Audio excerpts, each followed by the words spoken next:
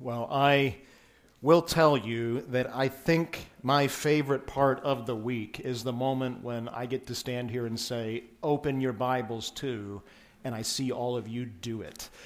Because we are about to hear the voice of God, and that is a wonderful thing, a privilege for us. So, open your Bibles to John chapter 14.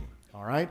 We're going to dive back into this wonderful text, and there is some very powerful truth in front of us this morning that we need to consume and understand together. You know, in John chapter 14, verse 6, it was a text that we covered a couple of weeks ago now. We really found the table of contents to this whole section that is known as the Upper Room Discourse. You remember that verse well, I'm sure, where Jesus says, I am the way, the truth, and the life. No one comes to the Father except through me. You know, and oftentimes I think we have the tendency to zero in on that image as Jesus being the way, because it's such a clear image. And we affirm, obviously, that he is the only truth. And last week, as we talked about that, we rightly say amen. But then we have a really bad tendency to gloss over that last part, that he is also the life. And that is very regrettable, because that's actually the meat of Jesus' message here in the Upper Room Discourse. See, he's going to spend the next 2 chapters unpacking this idea of what it means for him to be the life. And so today, as we seek to undertake a study and an examination of what it means for Jesus to be the life, we're really kind of embarking upon a bit of a journey as we seek to understand what does it mean for Jesus to be your life. And so as we come back to John chapter 14 this morning, we're going to pick it up in verse 15, because this really is the point in the text where Jesus takes up consideration of what it means for him to be the life. And if you look with me there at verse 15, you'll find that Jesus makes this statement. He says very clearly, if you love me, you will obey my commandments. See, and in that statement, we find for ourselves a little bit of a Mission Impossible kind of scenario. See, it's not one of the death-defying stunt, globe-trotting variety where the hero invariably wins. No, I'm talking about an actual impossible mission. Because on your own, this little statement, if you love me, you'll keep my commandments, is utterly impossible. You want proof of that? You don't have to look beyond the room that these men are in right now. See, the Upper Room Discourse begins back at the beginning of chapter 13 with Jesus washing the feet of his disciples, and Peter reacts to that and essentially says, Lord, I love you so much and will be faithful to you unto death. I love you so much that I will die for you. That's the mission that Peter seeks to undertake, where he says, I do love you and I will keep your commandments. And Jesus' response to Peter is to say, no, you won't, because you can't. And as the story plays out, see, Peter's intention to love and obey, it lasts just about as long as it took him to utter the words. Because by the time the morning sun is going to rise, Peter will have already betrayed the Lord. He will have already turned his back upon him. He will already have disobeyed him. He will already have forfeited and been unfaithful to his commandments. And he will have proved that his love for Jesus was indeed lacking. You see, for Peter, at least at this particular point in time, this command in verse 15 to love and obey Christ wasn't just difficult, it was utterly impossible. Now, with that set in your mind, fast forward the tape 50 years, to the point where the Apostle John, another occupant of the room, is writing his first epistle, the epistle of 1 John. And you get to a text like 1 John chapter 5, verse 3, and what you will find there is John quoting the words of Jesus from the very text that's in front of us this morning, but he adds some personal commentary to it. And here's what John says. Listen carefully. This is the love of God, that we keep his commandments, and his commandments are not burdensome. Now, wait just a minute. How could the commands of Christ go from being impossible for Peter but not burdensome to John? What is it that changed? What's the pivot point, if you will, at which we go from mission impossible to mission possible? What is it that we need to understand that Peter did not understand at this moment, but John would go on to understand? Well, see, the whole point of this chapter is Jesus introducing these men to the X factor, if you will, that is going to make this kind of empowered, successful life possible. See, Jesus has been telling them all chapter long, if you'll remember, I'm going away so that I can send you something better. To be most precise, he was going away so that he could send them someone better who was going to make all the difference in the world to their ability to actually know and live with Christ. Someone who brings all the fullness of God's life to you today. And that, my friends, is the very beating heart of what it means for Jesus to not only be the way and the truth, but also that he is your life. He's not just the way to God and the truth about God. No, he's also the all-empowering life from God. And your mission, my mission, to obey Christ and love him, should we choose to accept it, becomes doable only because we have the Spirit of his life now living inside of us. And that's what we've gathered to understand today. So, this week and next, we're going to unpack this concept of the life that has been granted to us. And today, we're going to establish the definition of this life and the power that is ours for the living of it. And then the next time that we're together, we're going to look at the benefits of this life and all of the results that flow from it. So let's go ahead and just dig into the text and hear from God that truth that he has for us to understand this morning. Let's start by establishing the definition of life. See, as Jesus has already explained here, we've already seen what it means for him to be the way. In order for you and I to be reconciled to God, you and I must believe through faith in the sufficient work and words of Jesus Christ. That's the only way to find reconciliation to God. It's through the work of Christ. And then he's also explained to us already what it means for him to be the truth. See, he is the perfect revelation of God's nature to you. And now, rather than God existing in some remote place, unknown to you, invisible to you, no, now he is fully knowable and comprehensible. Why? Because Jesus isn't just the way, he is also the truth. And there is no source of truth apart from him. We saw that last time. So you want to know God? Well, Jesus is the truth from God and the way to God. But if you want to keep walking with God, that's where you need to know Jesus as the life. And that's where we've got to get down into this text here this morning. See, we've already had the life defined for us. You'll remember in John chapter 17, verse 3, well, actually, you might not remember because we haven't gotten that far yet, but you will remember it at some point in the future once we get there.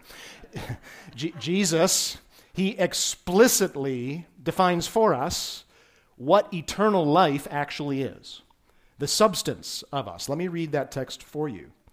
This, Jesus says, is eternal life. He's praying to his Father, that they would know you, the only true God, and Jesus Christ himself, whom you have sent. See, that, my friends, is the definition of life. It's the ability to know God. And what is it that is going to characterize your life if you know God? Well, that's what Jesus is getting at here in chapter 14, verse 15.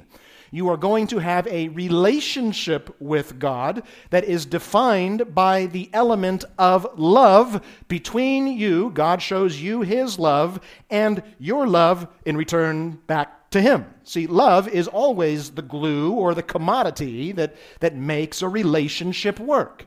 And that's what he's pointing to here. The word that Jesus uses when he talks about loving God is a word that means to value or to cherish or to highly esteem. It means that now you've got the capacity and the ability where once you were blind, now you can see. See what? You have the ability to see the value of who God is. And therefore you can highly esteem him for who he is. You can respond to him. You have now been made alive so that where once you were dead, now you've got the capacity to have a relationship to him. That's what Jesus is pointing at when he says, you've got the ability now to not just know me, but to love me also. See, that's what we have to understand. And we know this, don't we? We know that every relationship is demonstrated on the back of love. That's the commodity by which relationship is made known. And we get that at a human level. I mean, what does the exercise of relationship look like between a husband and a wife, for instance? What does the relationship, or what does love look like in the exercise of a relationship between a parent and a child? See, relationship, it's always defined by the expression of love between us. For instance, when I go to put my children to bed every night, I don't express relationship to them by shouting at them, "Good night, and never forget, children, I am your father." That's not how you express relationship. How do you express relationship? You say instead, "Good night, and I," what? "Love you." But see, in a true, genuine relationship with true and genuine love, it's not just enough to say, "I love you," and call it a day. You've got to demonstrate that, because better than saying that you love someone is showing them that you love them. True love, true relationship, it always evidences itself in action towards one another. And that's what Jesus is pointing us to here, where he says, if you love me, if you have a relationship to me that's defined by our love between each other, then you are going to show it. You are going to keep my commandments. You know, the power of that statement was driven home to me a number of years ago when my girls were younger. And I don't remember exactly which one of them this happened with, but they were busy at work learning the reality of both their boundaries and my parental authority and rights. And see, I had given them, whichever one it was, some very clear instruction that, unfortunately, had not been followed. And so I began to engage in some parental correction, you might say. And I asked the question, look, I told you to do X, and you went out and did Y. Help me understand what you were thinking. And their response was to deploy the old, tried and true, melt your old man's heart approach, as they said, "Dad, I don't know what I was thinking, but I love you, Daddy." I mean, what do you say in response to that, right? Well, what came out of my mouth was this statement. If you loved me, you would have obeyed me. And then I stopped in my tracks, realizing that I had just become a living, breathing illustration of everything that is wrong, not in my relationship to my daughter, but to my relationship to my Lord. Because the very same thing that I was confronting her about is the very same thing that I am so very often guilty of in response to him. And see, that really gets down to the heart of the problem that we find here in verse 15. The very question and issue that we started off with this morning, because we're running squarely into a really significant issue. If life is defined as me walking now in loving obedience and relationship to Christ, you and I are incapable of that.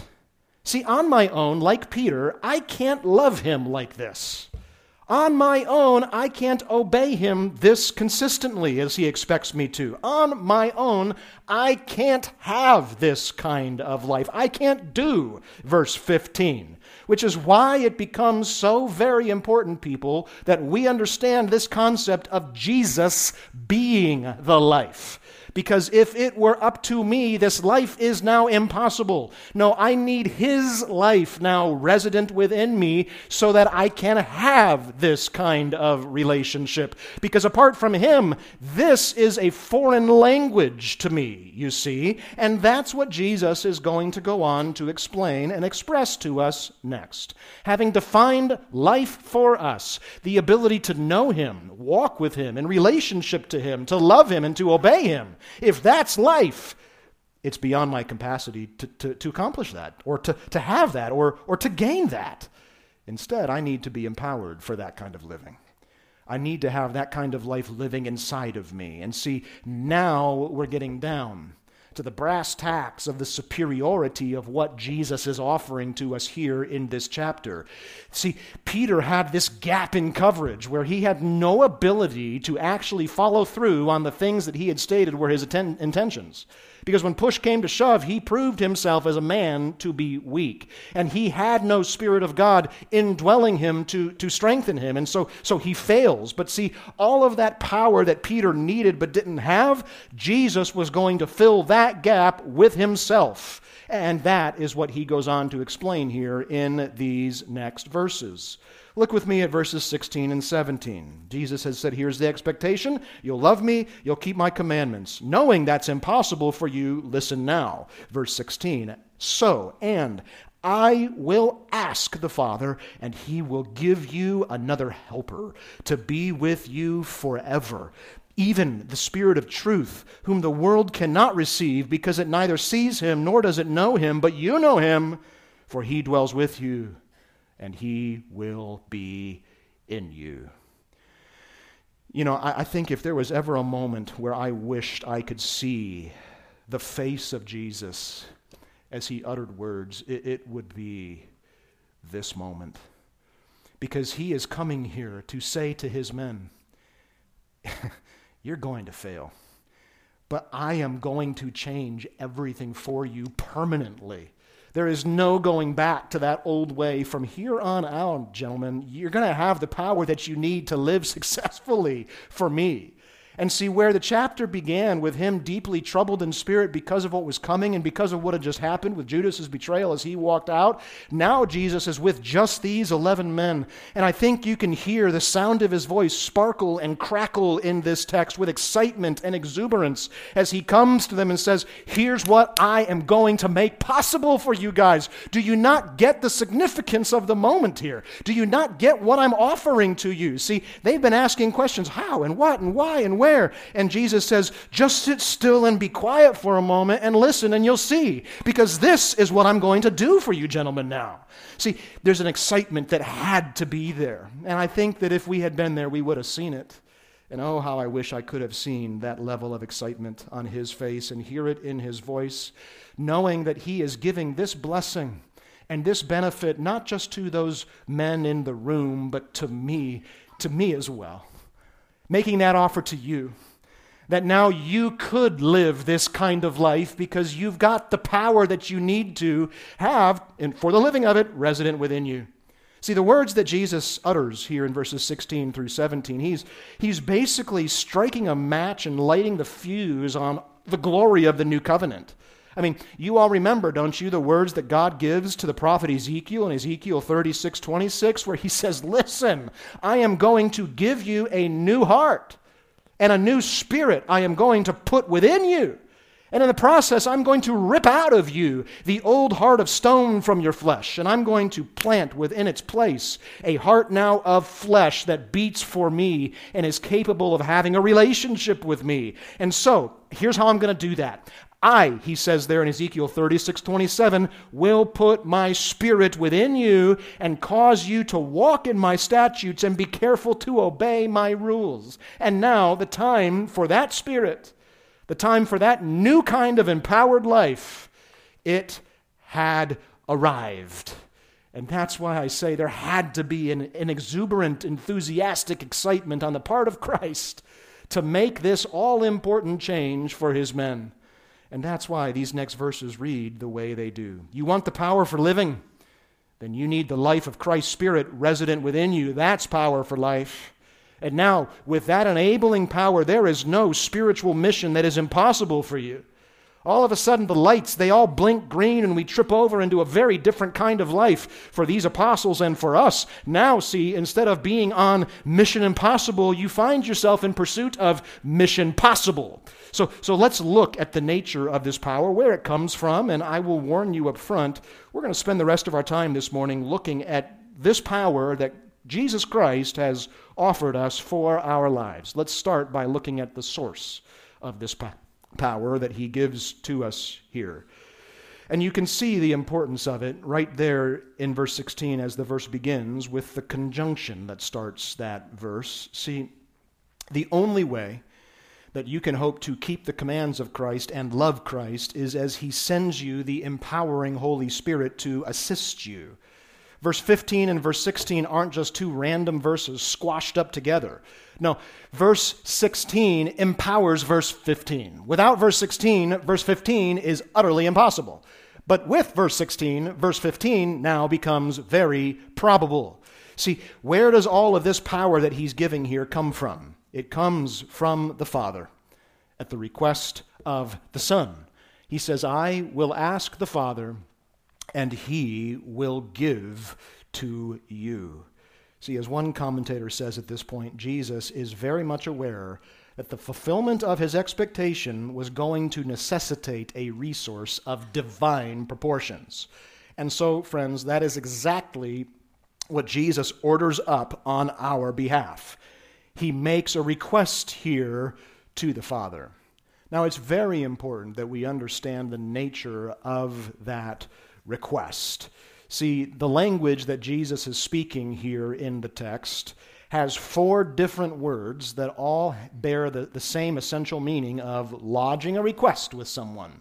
But there's fine nuance to each of those different terms. Let me give them to you because I think it's important to understand the nature of the word that Jesus is using here. See, the first of those words means for an inferior to ask a superior for something. That is not the word that Jesus uses here. The second word means for a superior to ask an inferior something. That is not the word that Jesus uses here. The third word means to ask repetitively, over and over and over again with urgency because you're not quite sure what the answer is going to be. And that is certainly not the nature of the word here. See, the fourth and final word, the one that is used here, is a word that means to instruct a peer with urgency, having confidence in the answer that will come. It's an instruction that borders on, it's a request that borders on an instruction. It means to urgently direct attention towards knowing the results of.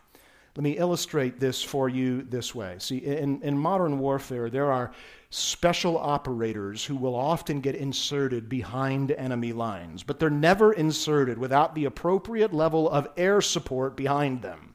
And occasionally, when they get into a jam or a scrape and more force is required than they've got access to, those units have the authority already built in to call in air support. They don't need to ask anybody for permission to rain down fire from the skies. They don't have to wonder if we call it in, will it come? No, they know. If I radio in the coordinates, the necessary firepower comes raining down from the sky, shaking the very earth with fury. Friends, that is the kind of request that Jesus is making here. He is calling down awesome power from heaven so that you and I can have the necessary support and empowerment that we must have to live the life that he's offering here. He's not asking the Father for permission here. He's not bombarding heaven with repetitive requests, wondering, is the Father actually going to follow through or not? See, Jesus, he's not approaching the Father as some lesser kind of being. No, he is one with the Father. He and the Father, see, they share the same nature, the same will, the same authority. And so here then is the fruit of that reality for us. Jesus has all authority in heaven and on earth given to him to direct spiritual firepower, if you will, from heaven down into the lives of his followers. And that's the power of the Holy Spirit that now proceeds from both the Father and the Son into the heart of every single person who comes to him as the way and clings to him as the truth. See, here's what you need to understand, is that these men heard this for the first time and they're scratching their heads saying, what is that going to be like? Because they had never actually experienced it. The words of Jesus in the text, you can see it right there. They're future words. See, the coming of this helper, the coming of the Spirit, it is still future tense. Jesus says, I will ask my Father. It hadn't yet occurred. It was around the corner, but it was still future. So they had no capacity to understand yet the meaning of what this was going to look like. But for you and for me, the firepower has already been trained. The airstrike has already been called. And the power of heaven, it has already been deployed in support of your life. The moment you put your faith in Jesus Christ the way and cling to him as the truth, the life is now bestowed upon you at the direct request, the instructions of the Son, and he now sends the Spirit from the Father by his request down into your life. And you have already been empowered for the living of this life that he has given to you. See, that is the source from where your ability and your power for living comes. It comes from the hand of God at the instruction of the Son, and now it resides within you already. So, now that we see where it came from, this power that is within us, let's try to understand the nature of it here just a little bit. And that's where Jesus goes next. He says, the Father and I are going to send you another helper. Now, let's break down the meaning of what it means that he has given to us another helper. Let's seek to understand that just a little bit, because Jesus here calls the Spirit that he is sending a helper for us. What kind of helper is he talking about? Well, that's a little challenging for us to understand, because the word that Jesus uses here for helper is a word that has an exceptionally wide semantic range of potential meanings. There actually isn't a word in the English language that fully wraps its arms around the fullness of the meaning of what Jesus is saying here. So we need to seek to understand this just a little bit more. Now, if I took a poll here this morning about how this word is translated in your Bible, I suspect that I would find a number of different possible translations. Some of your Bibles might refer to him, like mine does, as a helper. Some of your Bibles might refer to him as being a comforter. Some of your Bibles might find him being referred to here as being an advocate. Some of you might find your Bibles calling him an encourager. Some of you might find your Bibles calling him a counselor. And all of those translations would be legitimate translations of the word that is used here, because the idea really wraps its arms all the way around all of them. See, the word here is the word paraclete, which many of you may have heard as a reference to the Holy Spirit. And in its most basic sense, it means someone who comes alongside another for the purpose of providing assistance. So helper is probably the best term here. But even that term in English is a little weak, because what does the idea of helping someone imply? It implies that I'm coming alongside of you to just give you a little nudge and get you over the finish line. I was at a volleyball game, for instance, yesterday, and the girls were shouting the whole time as the ball was raining down on them, help it, right? What do they mean by that? Just bump it, right? That's what they were meaning. When you use the word help that way, it does not do justice to what Jesus is meaning here when he's referring to the Spirit as being the helper. See, the Spirit doesn't just come into your life and just give you a little smidge of help to get you from where you were close to the line across the line. That is not the intention of this title, for him to help you.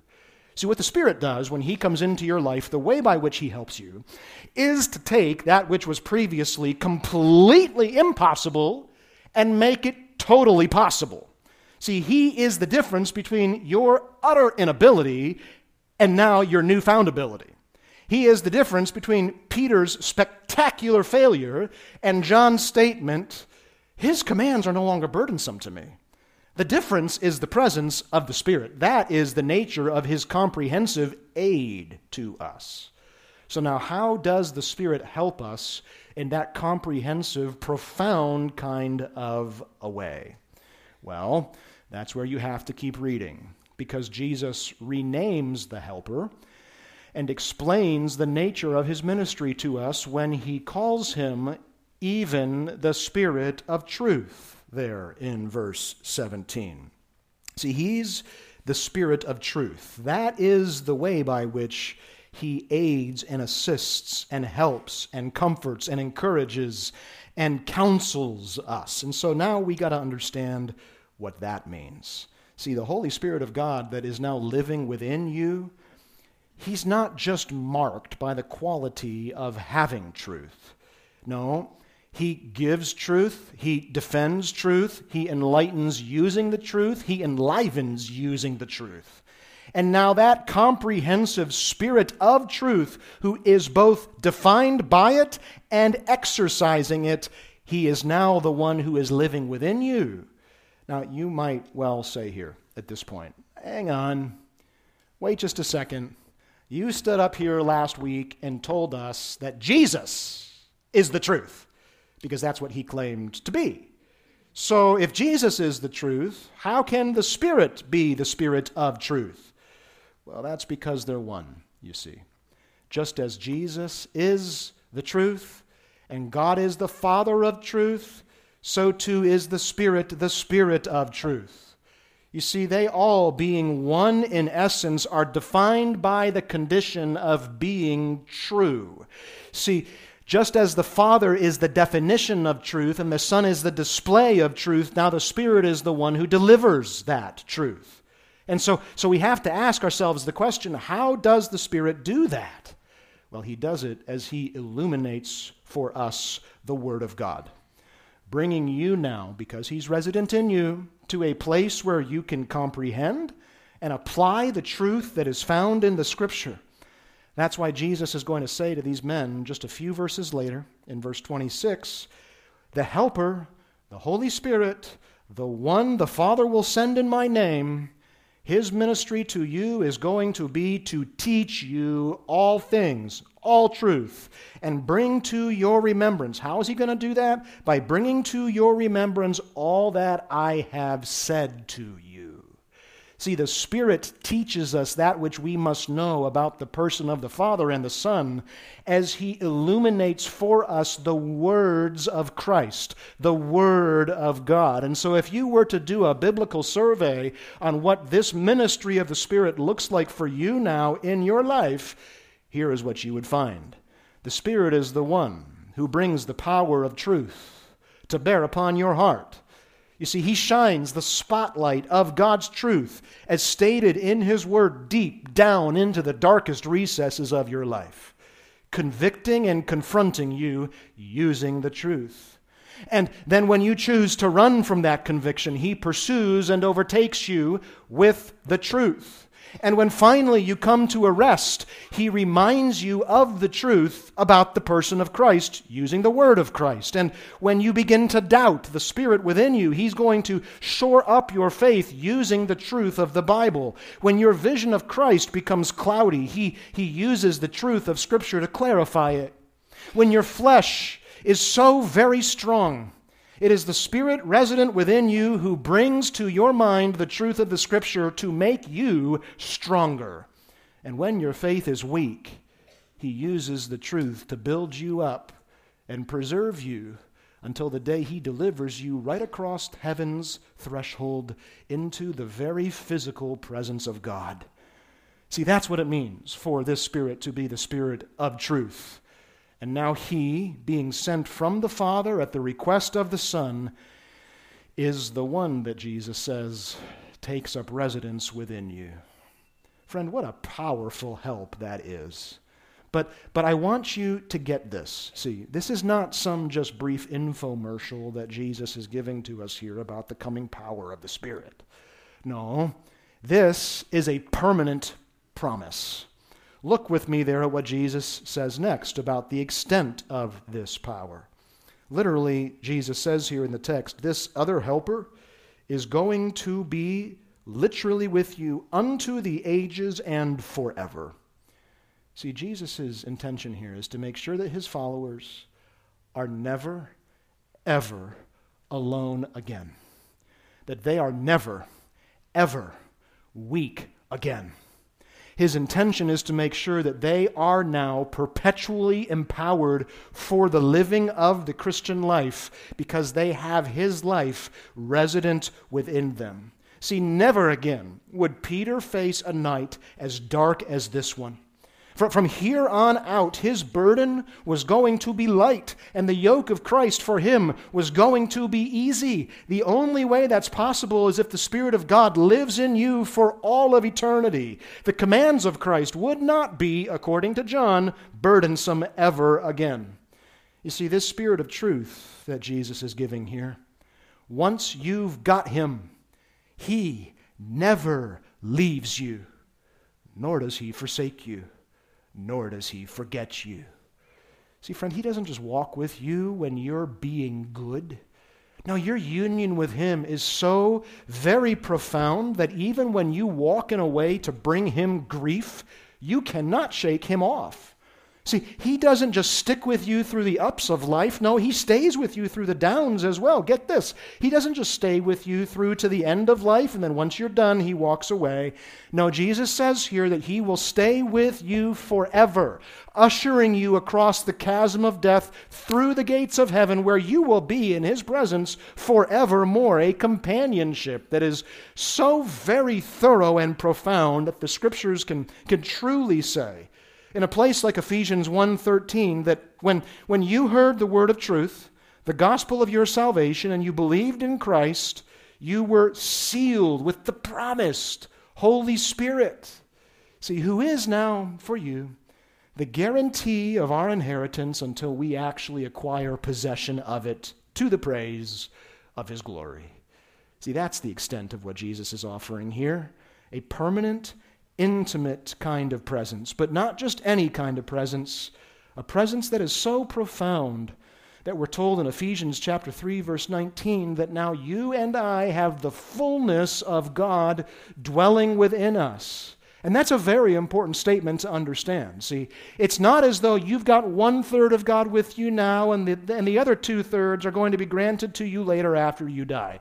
No, if you have the Holy Spirit, because he is one with Christ and Christ is one with the Father, you've got the fullness of God's presence now dwelling deep down inside of you. And this is what Jesus has been explaining to us already here in John 14, that the Father is in the Son is in the Father, the Spirit is in the Son is in the Father, and so now too are we in the Son, and the Son is in us as we have the Spirit. Because God is one, we have the fullness of God, the totality of his nature now resident within us. And so that's what it means to be now united in Christ. Just as the Father indwells the Son and the Son indwells the Spirit, now too so does the Spirit indwell us. And so we're caught up into the nature of God himself.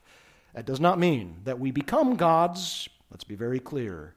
It does mean, though, that we have the fullness of God's power forever living in us, conforming us into the character and image of our Lord and Savior Jesus Christ.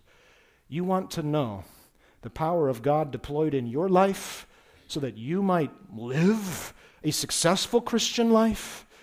Well, Jesus says, that's what I'm giving you in my Spirit. That's what you have. That's the extent of the power. It's the fullness of God resident within you for the rest of eternity. That's what he's offering. But see, we keep going here. And Jesus explains a little bit more about the exclusivity of this power. Friend, it is very important that you and I, we understand that this is not a power that is just available to anybody. No, it is only available to those who come to Christ in faith, seeking God with Jesus as the way, clinging to his nature, knowing that Jesus is the truth. Look with me there at verse 17. Jesus says, look, the world cannot receive this helper, this Spirit of truth, because it cannot see. It neither sees him, nor does it know him. See, the implication here is that the power of the Spirit that will bring you the life of Christ, it isn't up for grabs. No, it is a good and perfect gift that comes down from above, from the Father of lights, with whom there is no variation or shifting shadow. It is a gift, a good gift, that he only gives to those whom the Son recognizes as his own. Now do you see the importance of coming to Jesus as the way? Seeing Jesus as being the only truth? Because until you come to him, there is no life for you. There is no power for living. You're still embarked upon mission impossible. And the statement, if you love me, you'll obey me, that may as well be spoken in like a Martian kind of language, because you have exactly zero ability to do it at all. But with this great gift of the Holy Spirit, where now you can see and can know him, you are one of those on whom the favor of Jesus Christ has rested, and now your life has been empowered for both the loving and the obeying. So will you live like it? Friend, if you claim to know Christ, and you've come to understand Christ as being the way and the truth, then you have to live as though you have the life resident within you, because that's exactly where it is. Look at how Jesus finishes verse 17. He finishes it with a statement about the location of this power. See, as we've been saying all chapter long, the only thing better than walking with Christ in the flesh is having the Spirit of Christ living inside you.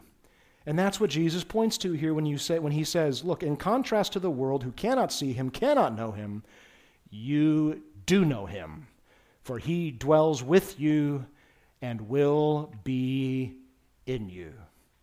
Now, when Jesus says you do know him, he is talking exclusively there to the 11 men that were listening to him in that upper room. The reason that they would be able to recognize the nature of the Spirit is because that Spirit had been dwelling with them or alongside of them through the ministry of Jesus Christ. You remember when the baptism of Christ takes place and the Holy Spirit from God descends upon him? It never left. See, the totality of the ministry of Christ was indwelt by the power and presence of the Spirit of God. And so for 3 years plus, these men have been witnessing the nature and identity of the Spirit as he rested upon Christ. And it's why Jesus can say here, you know this Spirit. This isn't going to be confusing for you when he shows up. You will recognize him because he has been dwelling with you for the past 3 years. But here's the key difference. Now, instead of just being here with you, he is actually going to take up his residence inside of you. He will be in you, and so then will you know life. Jesus goes on to explain that just a little bit further down in chapter 14, where he says very clearly that the Father and I will come and make our home inside of you. See, now, with the Spirit resident within, you've got the Father and the Son, their purposes and plans and power living inside of you. That's the glory of what Jesus is offering here. That's what it means for him to be the life. And if you want to see whether or not this actually works, well, I invite you this week to just go read the book of Acts. Because in the book of Acts, what do you find? You find mousy men being utterly transformed into mighty titans of the faith. How did that happen? Not because of anything that was true about them, but rather because of what was true about who was now in them. You see, this power that Jesus is offering here, it is the power to transform. It is the power to conform. It is the power to deny and kill the flesh and to fix your eyes on Jesus, the author and perfecter of faith, because now you've got the capacity to walk by the power of the Spirit instead of the power of your flesh. So we've seen how this impacted these men. and what it changed for them. But this morning I want us to close by just considering what all of this means for us. What does it mean for us now to have the life of Christ resident within us today? Well, friend, it means the difference between success and failure in your Christian walk. It means the difference between mission impossible and mission accomplished. And the Apostle Paul, he explains that to us very, very clearly. So let's move our way out of John 14 and out of this upper room as these statements pertain to just these 11 men. And let's go over for a moment to Romans chapter 7 as we conclude and see how these statements pertain to us. What does it look like when you live the Christian life in your own strength? What does it look like when you set out to say, like Peter did, I love you and I will be faithful to you because I will do it? What is the result of that approach going to be in your life? Well, listen very carefully now. Paul says, I don't understand my own actions. What I do not do, for I do not do what I want, but I do the very thing I hate. Now, if I do what I do not want, I agree with the law that it is good, so now it is no longer I who do it, but sin that dwells within me. For I know that nothing good dwells within me, that is in my flesh, for I've got the desire to do what's right, but not the ability to carry it out. For I do not do the good that I want, but the very evil I do not want is what I keep on doing. See, that is what a life looks like that is lived apart from the indwelling power of the life of Christ, the power of the Holy Spirit within you. If you try to live the Christian life in your own strength, according to the power of your flesh, your life is going to look like Romans chapter 7, because that's a description of someone who tries to love and obey Christ on their own, independently from the power of the Spirit. And the result is utter, total failure. Now, I would ask you just in a very pastoral moment, if, as I read that text, does that sound uncomfortably familiar to you? I'm sure it does, because I know we all face these moments where we do not walk by the power of the Spirit, but seek to walk according to the power of the flesh. And if you read that text and you say, yeah, unfortunately, that does sound like my experience. Well, friend, there's one of two potentialities there. Either A, you've never come to Christ as being the way and the truth, and you don't know him and you don't have his Spirit, so of course you don't have his power, and this is your life. Or it means that you are in Christ, but you don't know what it means to walk by the power of the Spirit. And that is where Paul goes next in Romans chapter 8. And if you want some homework this week, I would encourage you to read chapter 8, because the whole chapter is an explanation of what walking by the power of the Spirit looks like. This is what is now available to you because Jesus is the life within you. Don't satisfy yourself with Romans chapter 7 and say, well, I guess that's just the way it is. It doesn't have to be. It shouldn't be. Your experience should look more like Romans chapter 8, having the Spirit of God within you. So what does that look like? Well, Romans chapter 8, verse 11. If the Spirit of him who raised Jesus from the dead dwells in you, he who raised Christ Jesus from the dead will also give life to your mortal bodies through his Spirit who dwells in you. That's what we've been talking about. Skip ahead to verse 13. So if by the Spirit you put to death the deeds of the body, you will live. For all who are led by the Spirit of God, they are the sons of God. You did not receive the spirit of slavery to fall back into fear, but you have received the Spirit of adoption as sons, by whom we now cry, Abba, Father, help us, God. The Spirit himself bearing witness with your spirit that you are the child of God. And if children, then heirs, heirs of God and heirs with Christ, provided that we suffer with him, so that we may also be glorified with him. Friend, that's the essence of spiritual life, that you've got the ability and the capacity now to not just live in relationship to God, knowing him, but that knowledge now, it translates into a love for him. A love that is so empowered by his life within you that now you've got the ability to obey and keep his commands. See, on your own, that's impossible. But with the Spirit of God resident within you, everything changes. What was the difference, I ask you, between Peter's impossible mission, where he failed so spectacularly, and John's statement, Jesus' commands aren't burdensome? Friend, it's the ability that now is resident within you to walk by the power of the Spirit of Christ, who now lives inside of you. And that, my friends, that is the meaning of life.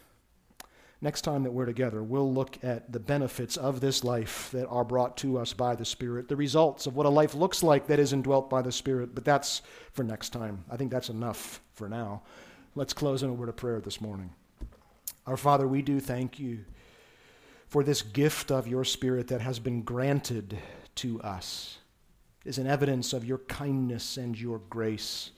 It is an evidence that you do indeed care for us and that you love us. We now have access to the power of your nature living within us. And so, Lord, we pray that you would indeed cause us with that awareness to walk by the power of the Spirit, to say no to our flesh, and to demonstrate our love for Christ through our obedience to Christ.